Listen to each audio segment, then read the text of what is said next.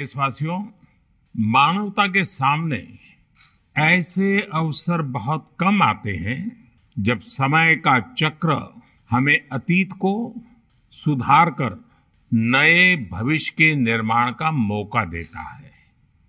आज सौभाग्य से हमारे सामने एक ऐसा ही क्षण है। दशकों पहले जैव विविधता की सदियों पुरानी जो कड़ी टूट गई थी, विलुप्त हो गई थी, आज हमें उसे फिर से जोड़ने का मौका मिला है। आज भारत की धरती पर चीता लौट आए हैं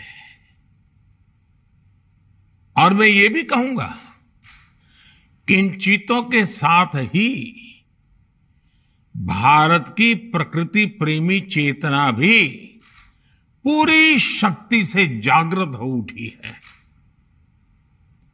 मैं इस ऐतिहासिक अवसर पर सभी देशवासियों को बहुत बहुत बधाई देता हूं।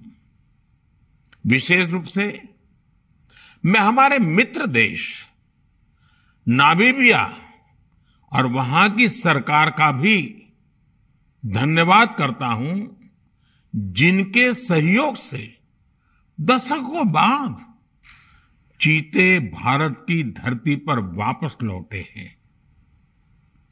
मुझे विश्वास है ये चीते न केवल प्रकृति के प्रति हमारी जिम्मेदारियों का बोध कराएंगे, बल्कि हमारे मानवीय मूल्यों और परंपराओं से भी अवगत कराएंगे।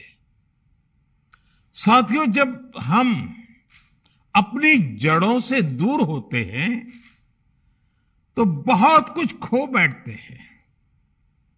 इसलिए ही आजादी के इस अमृत काल में हमने अपनी विरासत पर गर्व और गुलामी की मानसिकता से मुक्ति जैसे पंच प्राणों के महत्व को दोहराया है। पिछली सदियों में हमने वो समय भी देखा है जब प्रकृति के दोहन को शक्ति प्रदर्शन और आधुनिकता का प्रतीक मान लिया गया था। 1947 में जब देश में केवल आखिरी 3 चीते बचे थे तो उनका भी साल के जंगलों में निष्ठुरता और गैर जिम्मेदारी से शिकार कर लिया गया।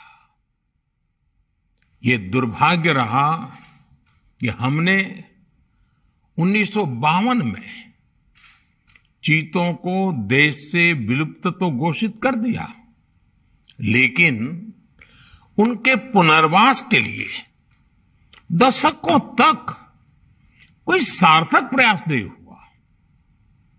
आज आजादी के अमृत काल में अब देश नई ऊर्जा के साथ चीतों के पुनर्वास के लिए जुट गया है। अमृत में तो वो सामर्थ्य होता है जो मृत को भी पुनर्जीवित कर देता है। मुझे खुशी है कि आजादी के अमृत काल में कर्तव्य और विश्वास का ये अमृत हमारी विरासत को, हमारी धरोहरों को और अब चीतों को भी भारत की धरती पर पुनर्जीवित कर रहा है।